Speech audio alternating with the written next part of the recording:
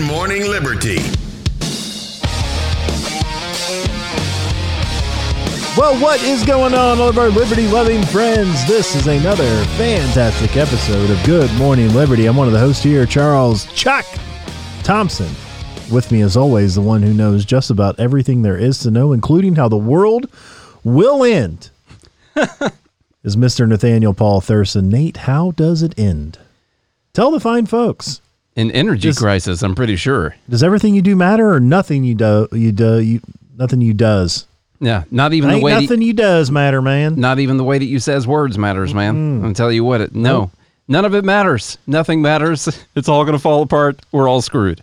So that's the basic message of today's episode. Go out and say your last goodbyes. Wait, it's not Wednesday, is it?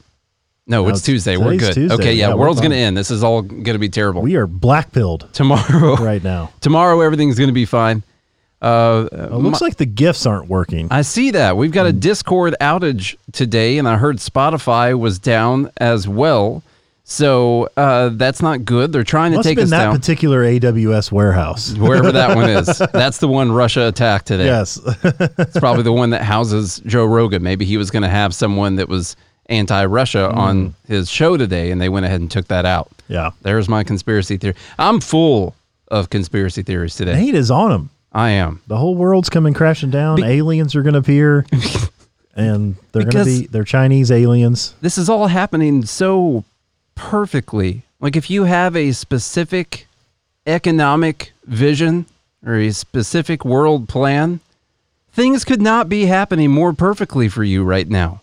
This is like a plan just sent down from on high. If you have an evil plan and $1 billion, yes, then you can do it. Then you can do it. Anyway, so the news today, which we'll be playing an excerpt from Joe Biden's speech that he gave today. The markets have been all over the place. I did get a little bit of NASDAQ today in my retirement because why the hell not? You know what? If it all tanks and it all falls apart, I'm not going to be worried about what's in my account at all. So I figured we might as well. They're hunting for food. Yeah. So who cares what your retirement account is when the entire world's economy shuts down? It's not going to matter. That money in there is not going to matter. So I did get some. Figured I might as well. Okay, so U.S. Now, I didn't hear him officially say this in the speech. We listened to the speech. But apparently the news is the U.S.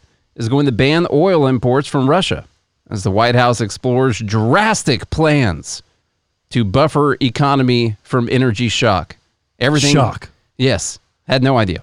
What a surprise. So we've got a lot of information in today's show, and we're going to have to figure out what the actual F are we going to do to get out of this thing? Because we're going in some weird directions right now, like potentially talking to Saudi Arabia, Iran, Venezuela, all this stuff so we can regain our moral authority by punishing Russia.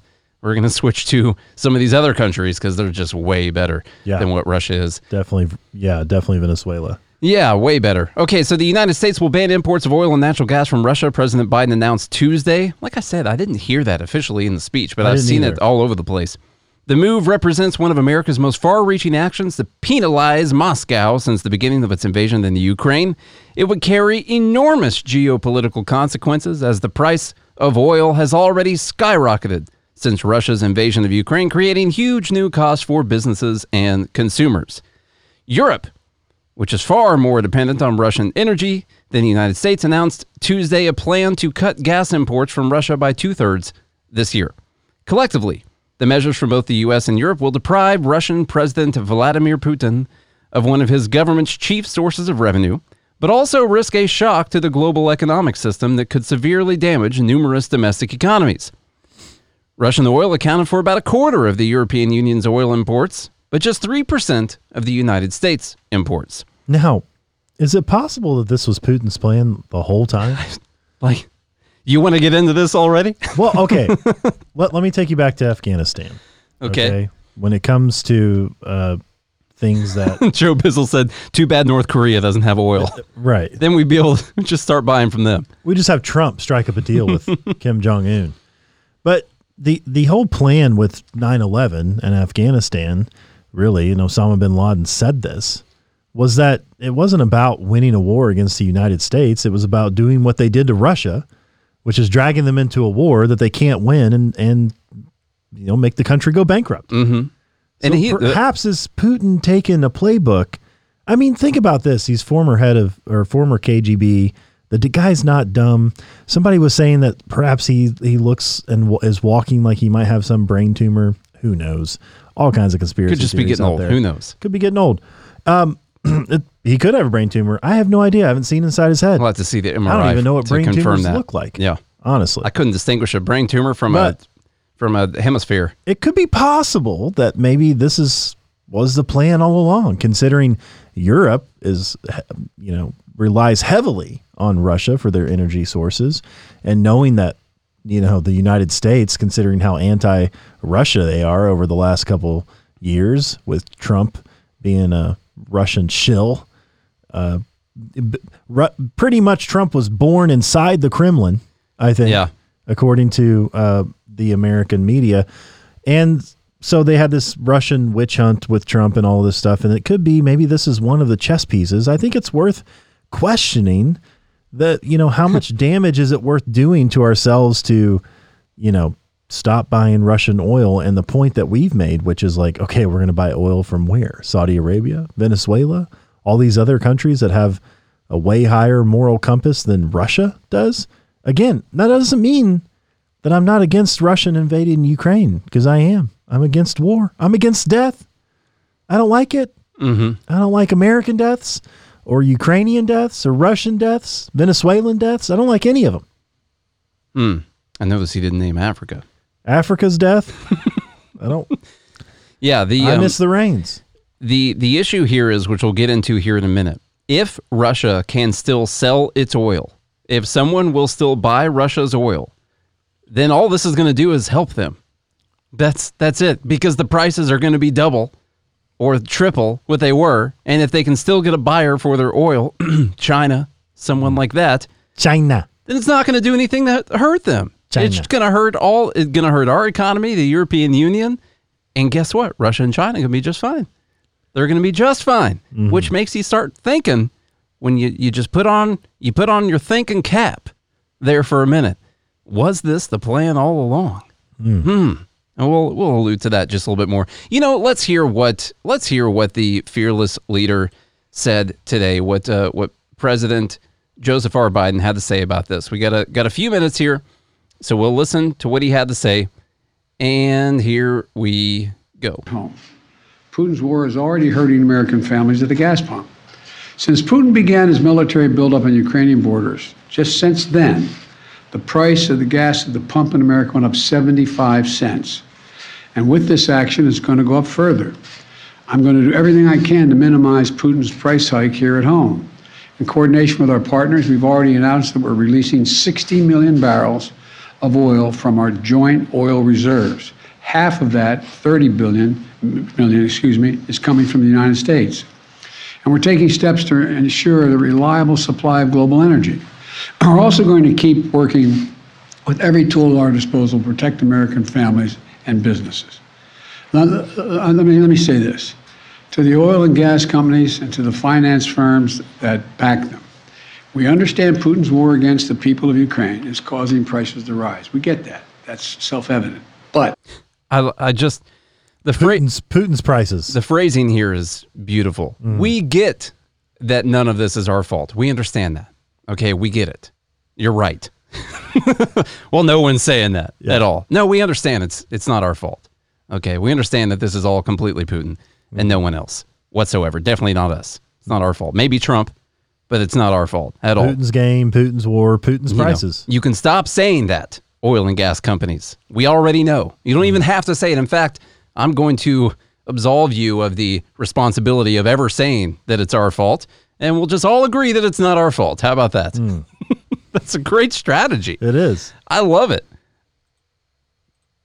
Play. But. It's no excuse to exercise excessive price increases or padding profits or any kind of effort to exploit this situation or American consumers, exploit them. Russia's aggression is costing us all, and it's no time for profiteering or price gouging. I want to be clear about what we'll not tolerate. But I also want to acknowledge those firms and oil and gas industries that are pulling out of Russia and joining other businesses that are leading by example. This is a time when we have to do our part and make sure we're not taking advantage. Look, let me be clear about two other points. First, it's simply not true that my administration or policies are holding back domestic energy production. That's simply not true. He said it. It's simply not true. You don't have to worry about it. Simply not true. Yeah. If you just say something, then it becomes true or not true. It doesn't really matter what the policies are. He said it. Now we're going to go through some stuff here in a little bit, here in a minute, to talk about whether or not it is true or not that the U.S. policies on oil and gas production are holding back any form of production. We have been producing more than we were, say, 10 years ago. It's more. And I've got receipts that I'm going to be showing to everyone here in a little bit. I've got the receipts on it. But we do still have some burdensome regulations on people, for sure. And we have an overall climate of we're going to completely stop any type of oil usage here in the next 10 or 20 years. So why would you invest in this? That would be a terrible investment. You bring up a good point. I have to wonder, where is the Green New Deal in all of this? Oh, it's coming. I just, that's what I'm most afraid of, is delaying the Green New Deal, because we've only got about, 10 years left? Yeah. Need to get AOC on the show to see what it is. But, I also love how he says, let me be clear so many times. You got to be clear. Yeah. That's how you know that what he's saying is true. Let me be clear. Because he's being very clear about it. All right, let's see what else he has. Even amid the pandemic, companies in the United States pumped more oil during my first year in office than they did during my predecessor's first year. Okay, let me be clear. Let me be clear about what he just said. He's doing a really great job because we pumped more oil in his first year in office than they did during Trump's first year in office. And that's totally a result of Biden's pro-oil and gas policies. Yeah. Right there. It has nothing to do that Trump was taking over for Obama. And Biden. Biden. And his first year, they were trying to ramp things up. And Biden was taking over coming from Trump when things were ramped up. And so the first year of his production is more than the first year of Trump's production. This is the most annoying thing in this entire... I hate it when people do this. I hate it. I can't stand it when people do this. Well, at least COVID disappeared. Yeah. Oh, that's true. Under his watch. He told you he would end it. At this point, I would take COVID. He said that he would end COVID. We're approaching a record levels of oil and gas production in the United States, and we're on track to set a record of oil production next year. The record levels would be us surpassing February 2020's levels, by the way, okay. Just so you know, because that's when the record levels were. In the United States, 90% of onshore oil production takes place on land that isn't owned by the federal government. And of the remaining 10% that occurs on federal land, the oil and gas industry has millions of acres leased. They have 9,000 permits to drill now. They could be drilling right now, yesterday, last week, last year. They have 9,000 to drill onshore that are already approved. So let me be clear. They are not using them for production now. That's their decision. These are the facts. We'll talk about this here in a minute, by the way. I know as you hear this 9,000 thing for a second, as you're clear, you're like, they have all these leases and they're not using them. What's up with that? And it's their decision to do this. Don't worry, we brought the receipts on all that stuff too. We should be honest about the facts. Second, this crisis is a stark reminder. To protect our economy over the long term, we need to become energy independent. I've had numerous conversations over the last 3 months with our European friends of how they have to wean themselves off of Russian oil. It's just not tenable. It should motivate us to accelerate the transition to clean energy. This is a perspective that our European allies share, and the future where together we can achieve greater independence.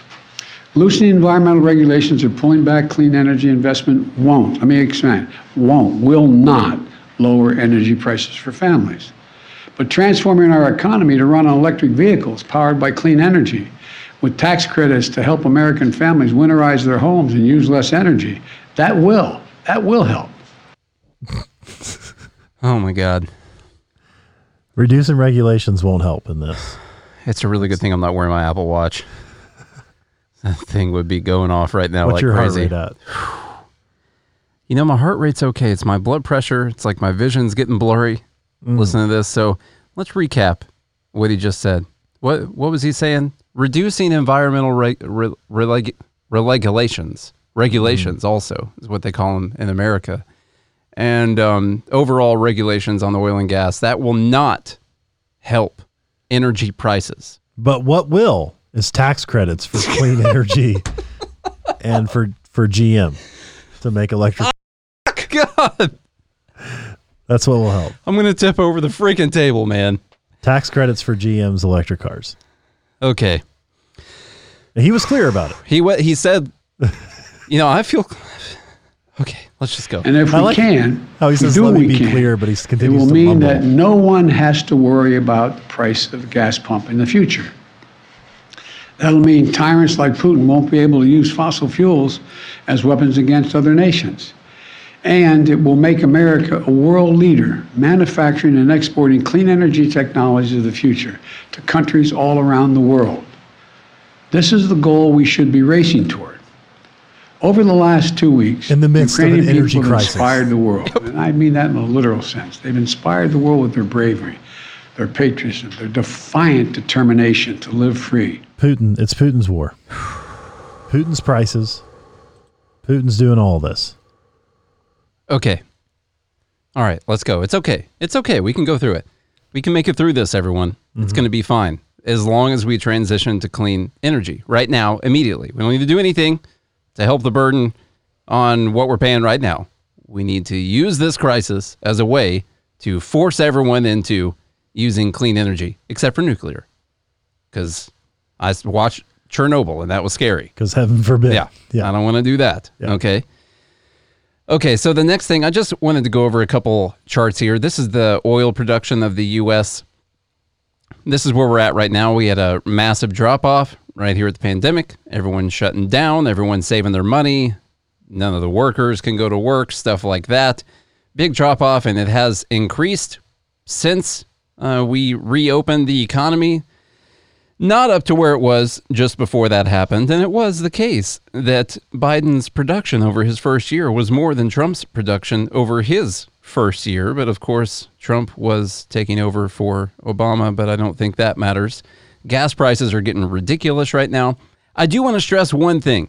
When we're comparing gas prices, and maybe people don't want to hear this, when we are talking about the spike in gas prices, it is not a good argument to pull that number from a time when the economy was shut down and people were not driving around anywhere at all. Okay?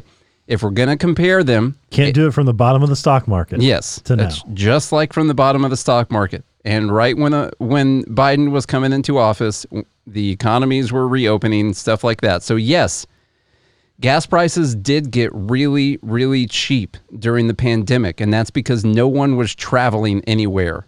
All right? Yes, they were heading down before that. It is the case, but it is, if you're going to make an argument about gas prices going up, let's pull from 2019, or let's pull from right before the pandemic, something like that.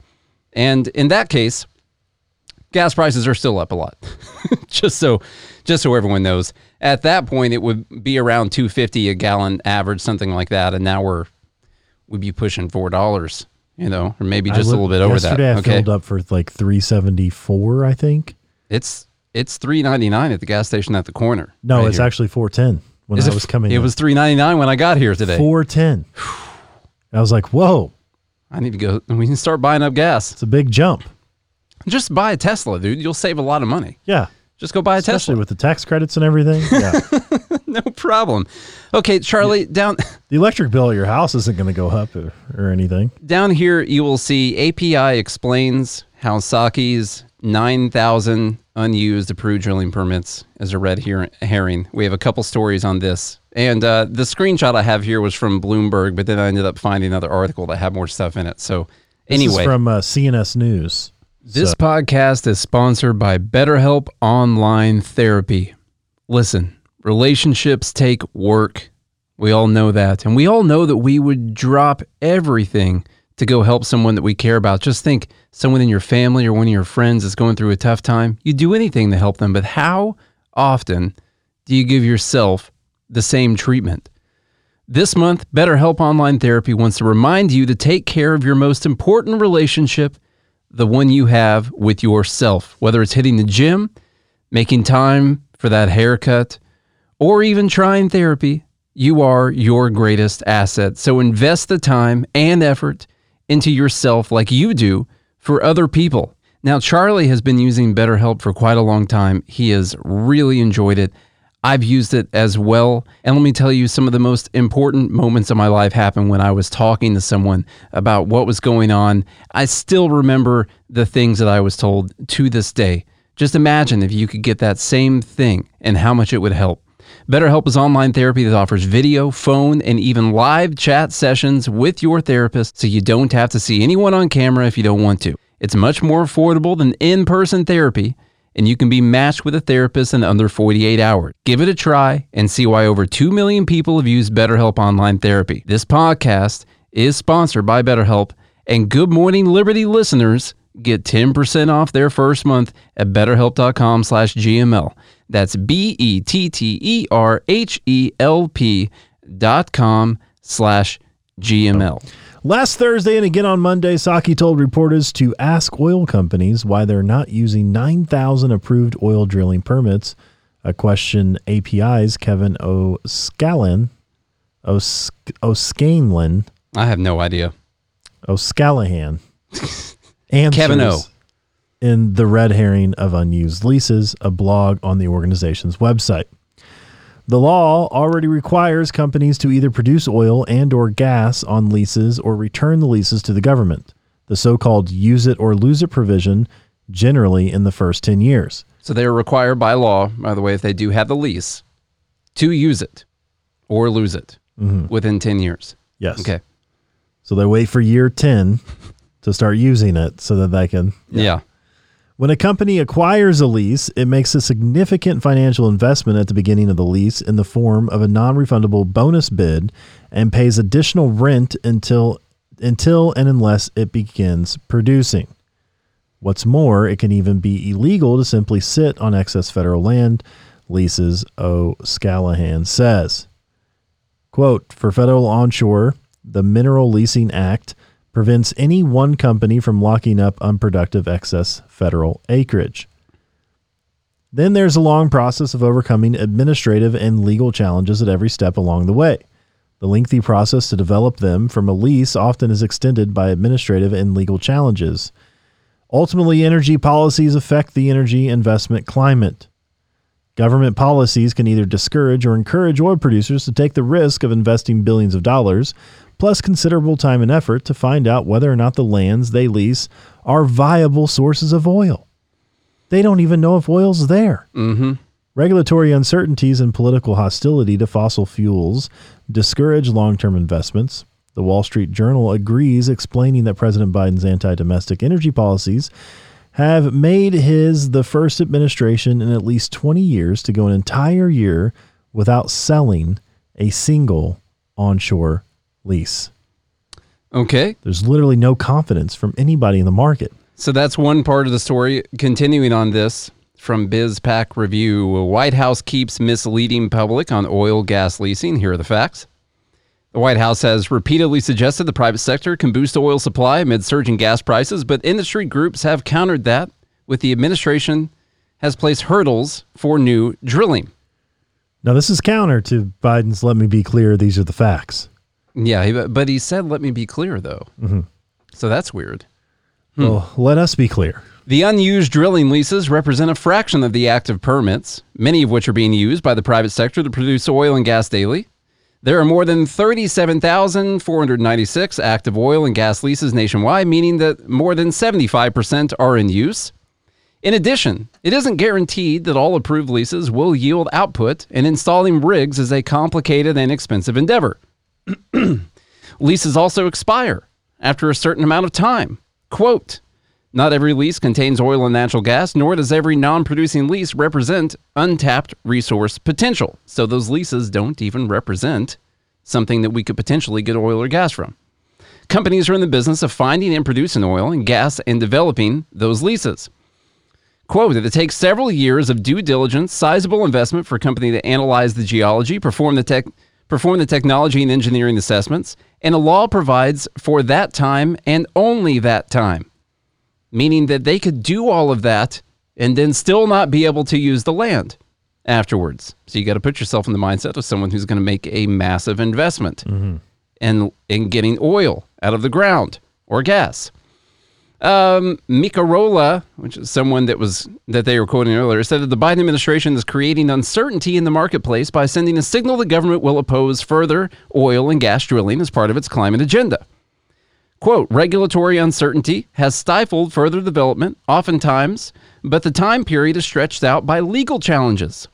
The Western Energy Alliance is actively defending more than 2,200 leases in court, the group said in its response. Most leases cannot be developed or explored while a case is litigated. So they Yeah. God.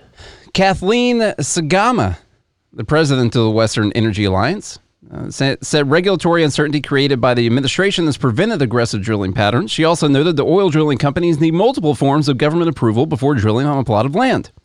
Quote, even though Biden said that reducing regulatory burdens would not help in this case. It wouldn't matter, but also it's their fault for not drilling, just so you know, at the same time. Ask them. It wouldn't help if we made it easier to drill, but also we have these problems because people aren't drilling.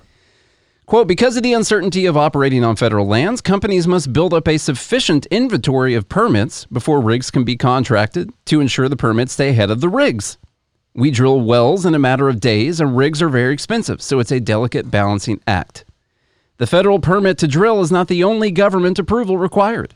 Rights of way must be acquired to access the lease and for natural gas gathering system, she said. ROWs can take years to acquire. With the pressure not to flare from regulators and investors, most companies cannot drill before the gathering lines are in place. Overall, there are 4,600 applications for a permit to drill that are pending before the BLM. That's not Black Lives Matter, that's the Bureau of Land Management. The agency said in its most recent report, quote, the Biden administration is sending a signal to the marketplace now that the United States policy is to be closed for business as it applies to oil and natural gas. That doesn't sound important, though. That wouldn't do anything. You know what we need to do? We need to switch over to clean energy because these oil companies, they just won't do anything to help. They're just price gouging. It sounds like they're just bitching and moaning. Yeah. I mean, there's 9,000 leases. They could be drilling right now if they want to be. Jeff said they have to get a certificate of need as well. Probably. Sounds like the same thing. There's a little bit more from that article from earlier. Those were articles inside of the main story. So, additionally, Biden has personally expressed support for recasting the administration's clean energy proposals as part of an attempt to move America away from its dependence on authoritarian petrostates. John Kerry has advocated internally for the administration to aggressively embrace the argument that its clean energy agenda represents a policy response to the Ukraine crisis. He has worked with other top officials behind the scenes in coordinating the effort for Europe to cut off Russian energy, an invaluable source of financial support for Putin. And also, he told Putin not to forget about the greatest threat to our species, which is climate change. That's what it is. That's what people in Ukraine are actually still most worried about. You know, they're worried about climate change. Just to recap, this war in Ukraine has nothing on the climate catastrophe to come.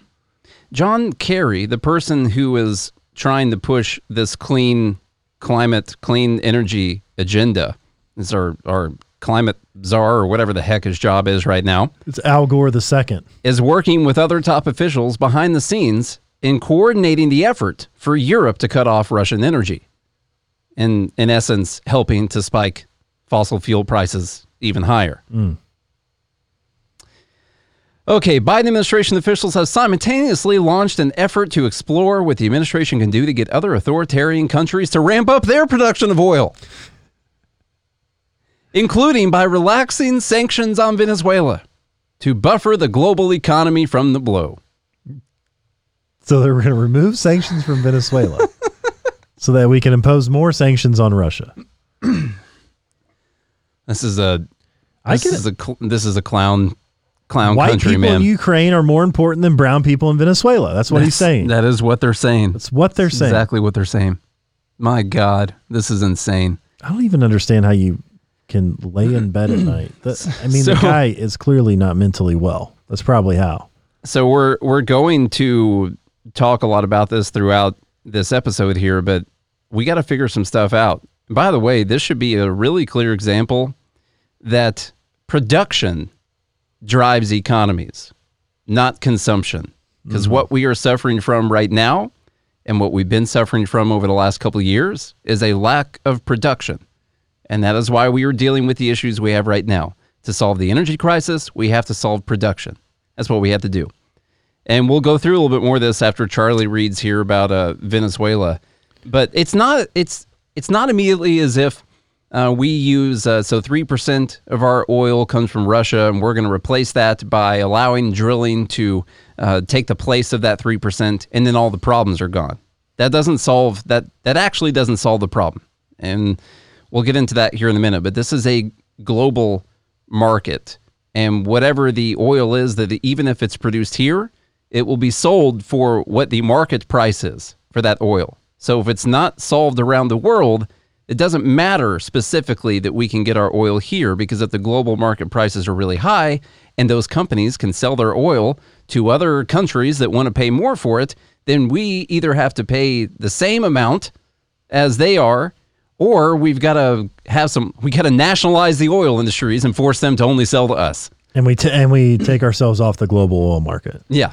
Which has its benefits, obviously, because right now it trades in dollars. Mm-hmm. So it's beneficial for us to participate in the global oil market. All right, so this is from the New York Times. U.S. officials travel to Venezuela, a Russia ally, as the West isolates Putin. It's worth whatever it takes, folks, to get rid of for this whole thing. You know when something doesn't make a whole lot of sense. Yeah, you're just like, this doesn't really make much sense. And you just keep going. I feel that right now. That? I don't know. I don't know either. It's 2022, I think is what they call it. Senior U.S. officials are traveling to Venezuela on Saturday to meet with the government of President Nicolas Maduro as the Biden administration steps up efforts to separate Russia from its remaining international allies and amid a widening standoff over Ukraine. The trip is the highest level visit by Washington officials to Caracas, the Venezuela capital, in years. The United States broke off diplomatic relations with Mr. Maduro in 2019. The Trump administration then tried to topple Mr. Maduro's government by sanctioning Venezuela oil exports and the country's senior officials, and by recognizing the opposition leader. Now, why was that important enough that I put it in bold in the notes? Because we were sanctioning Venezuela for their atrocities in Maduro and what they were doing to the Venezuela people. And what did they do? Switch to a nice democratic and market economy, and everyone got freedom and everything after that? It didn't work. No, they switched to selling their oil to Russia. Mm. That's what they did. Or buying and selling with Russia. They just, okay, U.S., you're not going to buy from us. You're not going to sell to us, anything like that. You're going to sanction us. We'll just go to Russia. Mm-hmm. So why in an article talking about how we have to go to Venezuela so we can sanction Russia and punish them for what they're doing, are we pointing out the fact that Venezuela is getting stuff from Russia, Russia's getting stuff from Venezuela because we sanctioned them and it didn't work? I'm going to throw my freaking computer across the room today. I'm sorry. White Pill Wednesday can't come soon enough. Mr. Maduro responded to the sanctions by seeking economic and diplomatic help from Russia, as well as from Iran and China. So it worked. Oh, you see what's happening here, folks. When the U.S. and its allies began considering sanctions on Russian oil and gas exports this month to punish the country, prominent voices pointed to Venezuela as a potential substitute. Before the U.S. imposed sanctions, Venezuela sent most of its oil to the U.S. Gulf Coast, whose refineries were built specifically to process Venezuela's heavy grades of crude.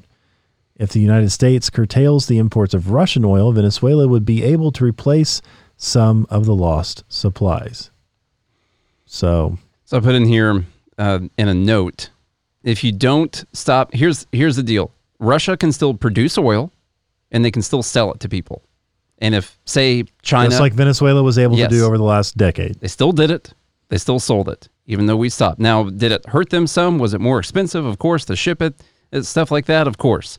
Yes. Did they probably get a lower price, maybe what they would have? It still had bad things. It still had really negative effects on their economy overall. But if Russia continues to produce oil, and then, say, China and India still buy the same oil from Russia that they've been selling to everyone else, then not much really happens as far as oil. You just do the exact same thing that just happened with Venezuela. Okay? If you wanted to punish them, you got to stop them from being able to produce any oil or gas. I'm not saying we should do that. I'm just saying they can simply just switch to a different country that isn't going to ban them. Europe isn't even going to ban them. They can't. They literally can't ban them. So we're just going to take the hit. They're just going to try to reduce by 2/3. Yeah. By the end of this year, somehow. Yeah, for gas. And they didn't even say for oil on that. Probably by investing in climate change, clean, green energy. Yeah. Okay, so that's great. So we can switch over to Venezuela, and I can't believe people are actually just listen. What's happening? Let me be clear. What's happening between Russia and Ukraine? I don't like it. I don't like the fact that Ukraine was invaded. I would hope that they were going to win this war. Although, as we stated on the first day, if no one comes to physically help them, then they'll lose the war. That'll just be the way that it goes. I think people are physically helping them, not with boots on the ground, but by sending quite a bit of technology. Yeah, we're sending stuff over there. Definitely the United States and European weapons. Mm-hmm. I believe they're getting fighter jets. Yeah, left over from maybe the Saudi doesn't want to use anymore. Saudi just got their new ones that we sent over, so they're going to send some used ones over to Ukraine, Sorry, just a little Yemen joke we got to throw in there, just in case. It's nothing like joking about Yemen. Yeah, just got to joke around a little bit about that. Who knows? Okay, so there's got to be switching over to clean energy right now is not the answer. By the way, we don't even have all the minerals that it takes to make all of this stuff. We still have to get all the minerals from other countries around the world. It would be like drowning in a lake, and you really need the life vest. Mm-hmm. But the plan all along was to drain the lake. Yeah. And you're like, well, we got to focus on draining the lake. If we spend time to throw you a life vest right now, well, that's taken away from our initiative of draining the lake. Mm-hmm. And it's okay if you drown, because the people coming behind you will just be able to walk over your body. I like it. That's essentially what's happening. They're stepping on my head while I'm drowning. I don't understand. We're in the trenches taking grenades, even though we're not in Ukraine. I just watched that last night. It was good. It's still good. Still a good movie. Wedding Great Crasher. movie. Still a good movie. We'll look back and say we're just young and dumb. I don't understand switching to Venezuela. I tweeted earlier, what moral benefit do we as Americans... Oh, listen, all we're looking for right now is some kind of moral win for us. Like, we feel good. I got one for you. We switched away from Russia, and that's going to help Ukraine, and now we feel good about ourselves because we're such good people. We're going to take a punch in the face and have higher prices for stuff because we care about Ukraine so much. One of the pros could be Venezuelans gaining some weight back. Yeah, that's true. Yeah. I guess that's it. Because I think, what was it, 60? Venezuela needs oil to be $65 or over per barrel. Maybe they're the ones that did all this. To maintain their expenditure. This is all a plan by Venezuela. That's what it was. Venezuela and John Kerry, they're the ones working together on this. Okay, let's see. You just read about Venezuela. Yeah, what does all this accomplish, Nate? Yeah, so let's go through a little bit of that. What does all of this accomplish? All right. And this is saying what will happen with the U.S. ban on Russian oil. Now we know there is a U.S. ban on Russian oil. Yeah. So what happened was the White House was getting flack because they were still buying 600,000 barrels a day from Russia. It was 100,000. 100,000. So they were still catching flack for that. Now they're coming out to save face and be like, yeah, we're gonna ban it. And so lots of great things coming, folks. And basically that's because the political winds shifted to the point where that enough of the people in the U.S., it seems like, we're okay with them doing that. They don't care. okay, except for that it furthers their climate policy goals. So that's okay, but you got to make sure that it's popular enough in the U.S. to make this switch, because you can't just decide to do it when the majority of the population in the U.S. doesn't want to make this switch and they don't want to have the higher prices. So you got to make sure it's popular enough. And so once enough people were out there pushing for it, then they end up having to weigh between, okay, we're going to look like the bad guy if we don't do anything. This is the only thing left that we can really do, short of just going to war with them. Or we can actually do this. We might look bad because gas prices are going up, but actually that's Putin's fault. We can just blame that all on Putin. And we can present solutions to make sure no one has to deal with this. If it wouldn't have been for all those anti-science nut jobs denying science and climate, all that stuff, then we would have already had this. But don't worry, I'm going to solve the problem for everyone. So it creates a new problem that you can solve, and you can shift the blame for that problem onto other people. It's amazing, actually. Brings a tear to my eye just how brilliant this is, you know? Yeah. The United States imports about 100,000 barrels a day from Russia, only about 5% of Russia's crude oil exports. So that's really just going to kill them losing 5% of their exports while the price has doubled. I'm going to say that again. 5% of their exports while the price has doubled. Really going to hurt them a lot, everyone. Great job. So the price has gone up 100%. And they're going to lose out. That's on right. Maybe 5%. Maybe like 60, 70%, something like that. It's going to double, though. Yeah. From right. Yeah, I could pull from a point that it's doubled from. Some people are saying $300 a barrel. I know. I saw some of that earlier. Okay, so this is really going to get them for sure. Y'all think gas is expensive now? Last year, roughly 8% of U.S. imports of oil and petroleum products came from Russia. The U.S. could replace Russian crude with imports from Saudi Arabia and UAE. For its part, Russia might find alternative buyers for that fuel, perhaps in China or India. Such a step would introduce massive inefficiency in the market, which escalates prices, said this person who's the senior vice president of analysis at Rystad Energy. How could a Russian oil ban affect prices? A month ago, oil was selling for $90 a barrel. Now prices are surging past $120. It hit $139 the other day as people shun crude, with many refiners fearing that sanctions could be imposed in the future. Energy analysts warn that prices could go up. By the way, we know that they are now. Yeah. That they actually are banning them. Could go to $160 or even $200 a barrel for crude oil if oil sanctions are imposed by the West, or if buyers continue shunning Russian crude. Oil prices that high could send an average gallon of U.S. gas past $5, a scenario that the Biden and other political figures are desperate to avoid. So desperate, but there's no way to avoid it. It's not possible. Preliminary data from the U.S. Department of Energy Department shows imports of Russian crude dropped to 0 in the last week in February. A ban on Russian oil and natural gas will be painful for Europe. Russia provides 40% of Europe's natural gas for home heating, electricity, and industry uses, and about a quarter of Europe's oil. European officials are looking for ways to reduce their dependence, but it's going to take time. So At least the summer's coming up. Yeah. Everything gets easier then. Right. For sure. Replacing the natural gas that Russia provides to Europe is likely impossible in the short term. Most of the natural gas Russia provides to Europe travels through pipelines. To replace it, Europe would mostly import liquefied natural gas. The continent doesn't have enough pipelines to distribute gas from coastal import facilities to farther reaches of the continent. So it's really just not even possible for them to do this right now. If only anyone like the former president would have warned them that they didn't want to be reliant on Russia for their energy, but they're about to go through a hard time. The problem is we have a global market.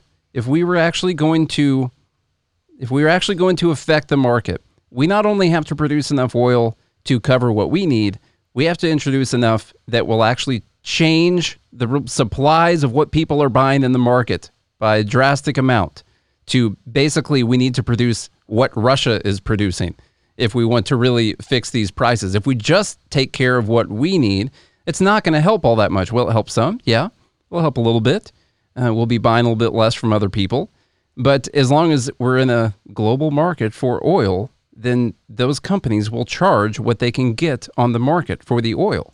So unless you nationalize the industries or make it to where, whatever, they can only sell the U.S., which it's basically nationalizing. You could just allow them to own it, but they can only sell it to us. So fascism, basically, is what you would do. It's not really going to affect all that much. And that wouldn't even work, okay? And this just goes to show you that they don't really care about you. By the way, most of you listening to this, they don't care about you because think about this. The inflation, prices going up, all those sorts of things. Who does it actually hurt the most? Do you think millionaires are running around worried about gas going above $5 a gallon?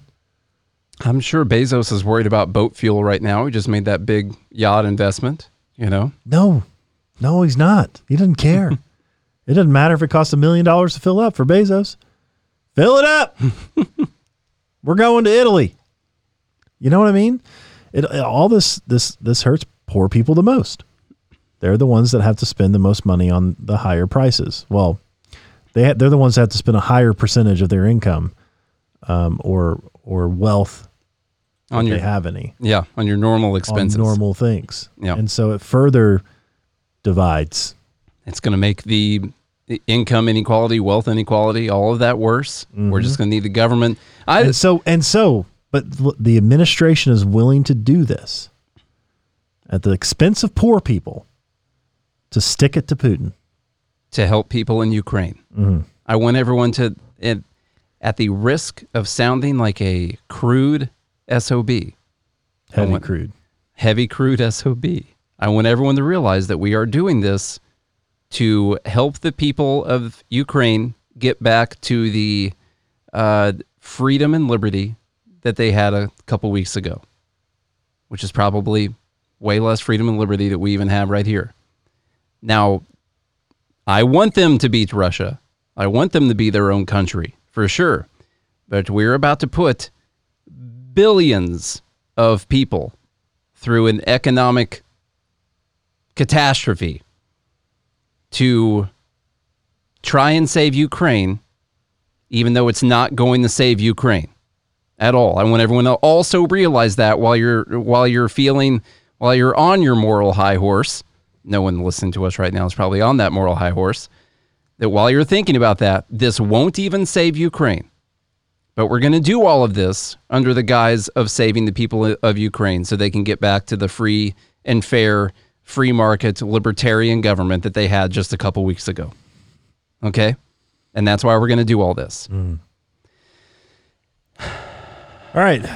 Up next from Money Crashers. Let's You want to skip this one? Let's do that. You told me about that advertising. We can switch gears here for a second. The COVID thing. Is your heart not okay? Yeah, I think we've said I have to go everything to that we the can say about emergency this. room. Yeah.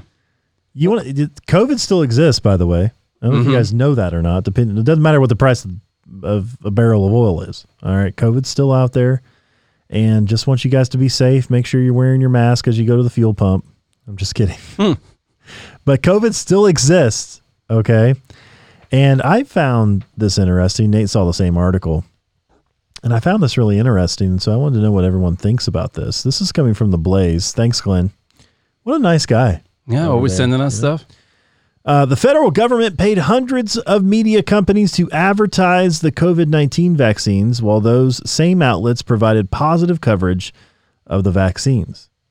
So in response to a Freedom of Information request filed by The Blaze, the Department of Health and Human Services revealed that it purchased advertising from major news networks, including ABC, CBS, and NBC, as well as cable TV stations, Fox News, CNN, MSNBC, and legacy media, New York Post, Los Angeles Times, Washington Post, and a bunch of digital media companies like BuzzFeed, Newsmax, and hundreds of local newspapers and TV stations. These outlets were collectively responsible for publishing countless articles and video segments regarding the vaccine that were nearly uniformly positive about the vaccine in terms of both its efficacy and safety. Hundreds of news organizations were paid by federal government to advertise for the vaccines as part of a comprehensive media strategy. Now, is this much different than Russia telling RT what they can and can't say? I mean, I guess there's a little bit of difference. There's money incentive. Yeah, they're not telling them what to do, but hey, if you do this, we'll compensate you for it. Is that not the same thing as propaganda?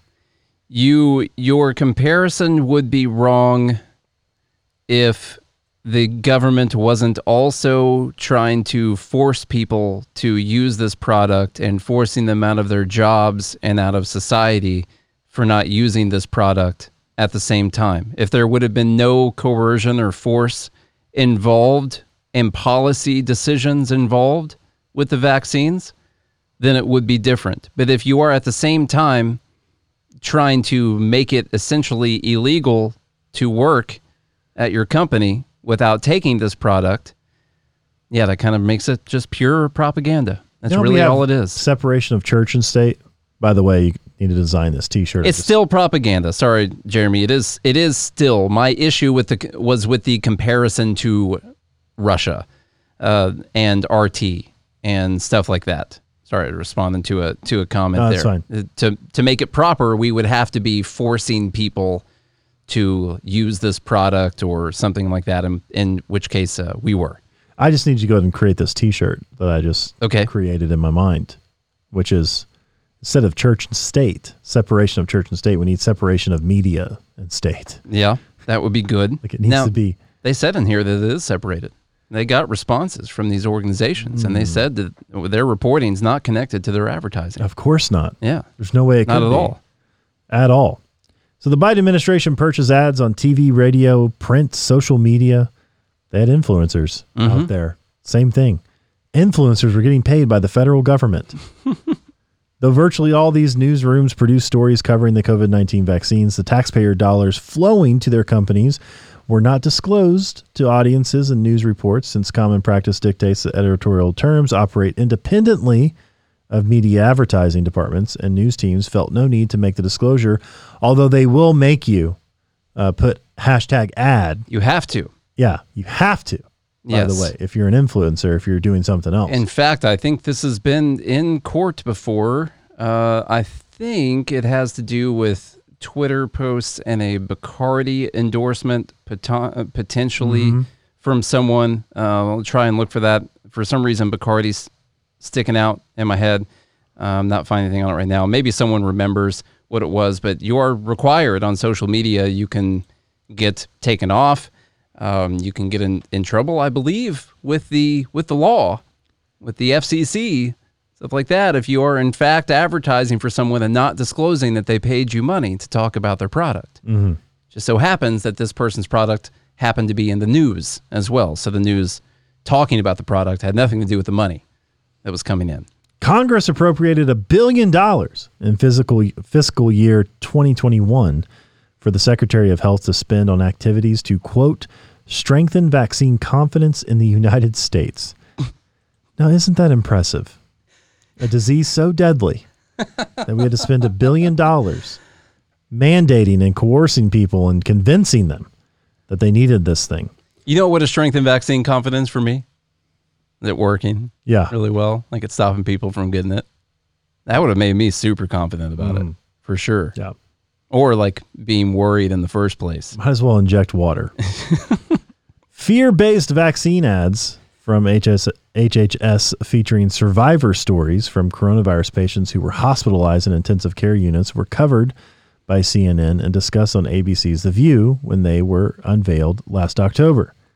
Though the federal government was paying each of these companies and others for pro-vaccine advertising, while news reports covered the same vaccines, many editorial boards say they have firewall policies that prevent advertisers from influencing news coverage. Fear-based vaccine ads from the government. Okay. Quote, advertisers pay for space to share their messages, as was the case here, and those ads are clearly labeled as such.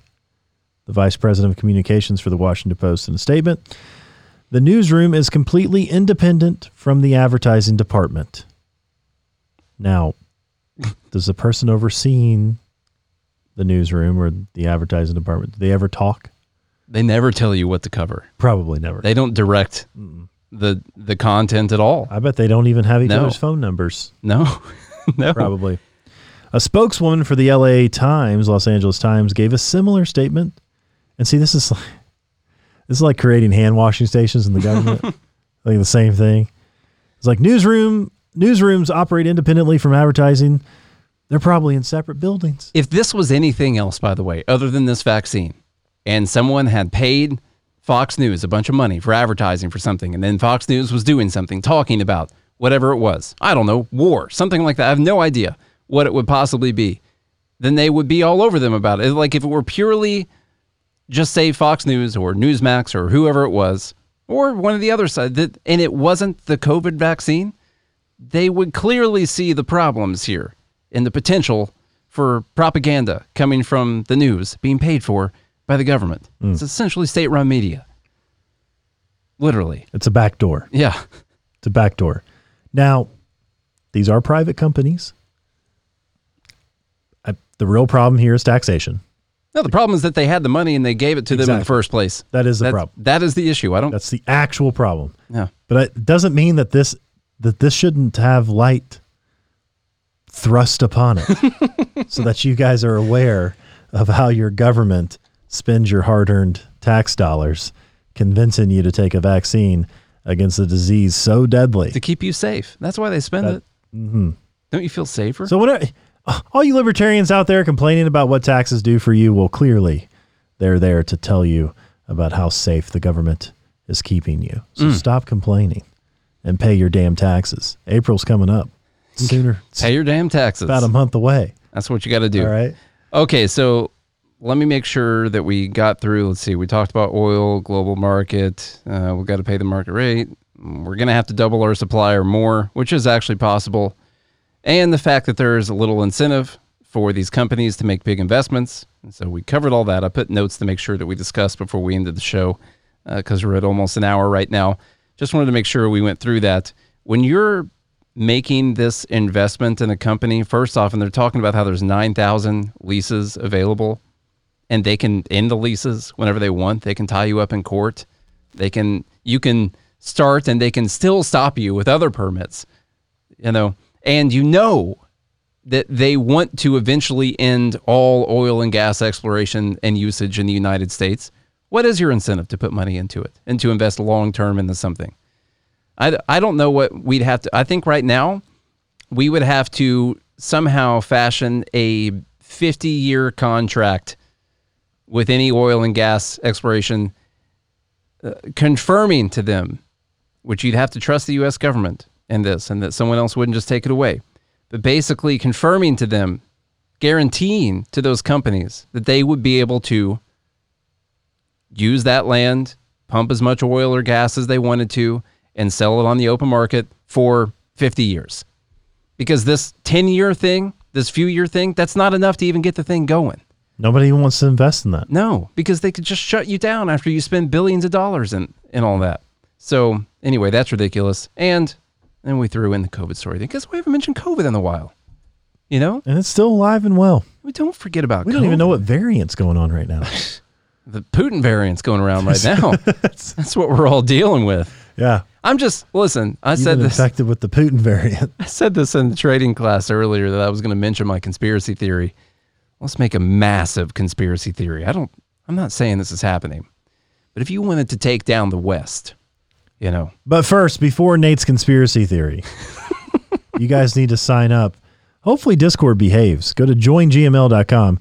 Joingml.com to get in on the live group, be a part of, get access to the Discord server. You could be a real libertarian if you want to be. We have that option for you. So go to joingml.com, sign up there, and hang out with us. Do that before you hear Nate's conspiracy theory. Yeah. Okay. Yeah, the main thing is it's corporate greed. That's all it is. That's what we're suffering from. Or if you wanted to take down the West, what you would do is you would get them to destroy their own economies and be there as the only remaining economy afterwards. If you wanted to do that, you could just something like some kind of massive world event that would shut down production in like most places around the world and get those governments to go further and further into debt and destroy jobs, stuff like that. Screw up the supply chains. Maybe take out a president that wasn't very friendly to you and was holding back some of your goals and aspirations in the process. Increase your gold supplies. And then, while that economy is teetering, trying to recover, I know what one of the most important things is: energy. That's one of the most important things. So How do we get them to just completely destroy their own energy usage and their own supplies? In fact, they're going to destroy their own supplies, and they're going to put a bunch of money in to something that isn't even going to see a return for decades, more than likely, if ever, since the money's going to be coming from the government, and they'll probably pay 8 times as much as what they need to be paying for everything. So I don't know if that money's ever going to see a recoup on the investment. So you get them to destroy their own supply, you see, and then you make all the prices higher for everyone else. It raises the prices of everything, raises inflation. They end up having to do more stimulus because everyone's in such a terrible, terrible disaster of a situation from all this, caused by Putin, of course, you know. And then, well, the only thing going to save us from this is technology. Technology, innovation can bring us out of this terrible disaster that we're in. And so then you go after the semiconductors, you know. You go after all the chips, all the manufacturers there, and you take them out, and you destroy the technology sector also afterwards. Take control of that, where everyone's getting all their chips and all that. Whew. That's a pretty good plan. Mm-hmm. I don't know what step forward. All the while you're dividing people. Mm-hmm. Mm-hmm. Why do you think our TikTok does so well? Because it's divisive. Yeah. You do the math. Okay. Anyway. That's a hell of a conspiracy theory, man. That is. Yeah. It's pretty good. Pretty good theory. And Magoo said all of this because Joe Rogan said the N-word. That's what you get. Well, hey. Well, you all put that in your pipe and chew on it for a little bit. Smoke it even, maybe. Let us know what you think. Send me an email, nate@goodmorningliberty.us. Let me know what's going on in your heads after that. Your mind's probably blown. Mm-hmm. You took that straight out of the Geneva Convention, I think. Look it up. Don't believe Nate's words. Look it up. Send him an email. Share the show with a friend so they also know what's happening as the world's coming to an end here. It was nice knowing each and every one of you, as well as I've known you. Those of you who came to Nate Fest last year, thank you for that, because although Nate Fest is scheduled for this year, sometime. I don't think we'll be here for it. We don't know if we'll be here. And if we are, we don't know if we'll have the proper energy to get folks here. Mm-hmm. So do with this information what you will. Hope everyone's having a great day. And I just hope this day I hope all of this makes your day better. Yeah. Start walking now, Jeff. That's how you get to Nate Fest. Exactly. Just start right now. Share the show with a friend, a colleague, an enemy. Share it with some Russians and some Ukrainians. Share it with the Venezuelans. Even. Maybe they need to hear the message. Leave us a rating and review on Apple Podcast and Spotify. And if you do all of those things, then we'll be back again tomorrow for some good news. Tomorrow's an encouraging day. We will find the white pill buried beneath the mountain of black pills. You guys think you have a tough job? I have to find about an hour's worth of good things to talk about tomorrow. Yeah. Don't you try doing that? It has some real freaking problems. I always think about like nurses or school teachers or like people who've got like ridiculously hard jobs. Yeah. Could you imagine teaching like a class of kindergartners right now? No, I would quit. I'd quit the first day. Within the first hour, I'd be done, because if not, I'd probably like physically kick a kid through a window. You would punt a child. I would punt a child. Not probably. Your own child, Not someone else's kid. It might be my own. Depends. Keep your kids away from Charlie. So, all right, y'all do all those things. We'll be back again tomorrow for some good news. Hope you have a good day and a good morning, Liberty.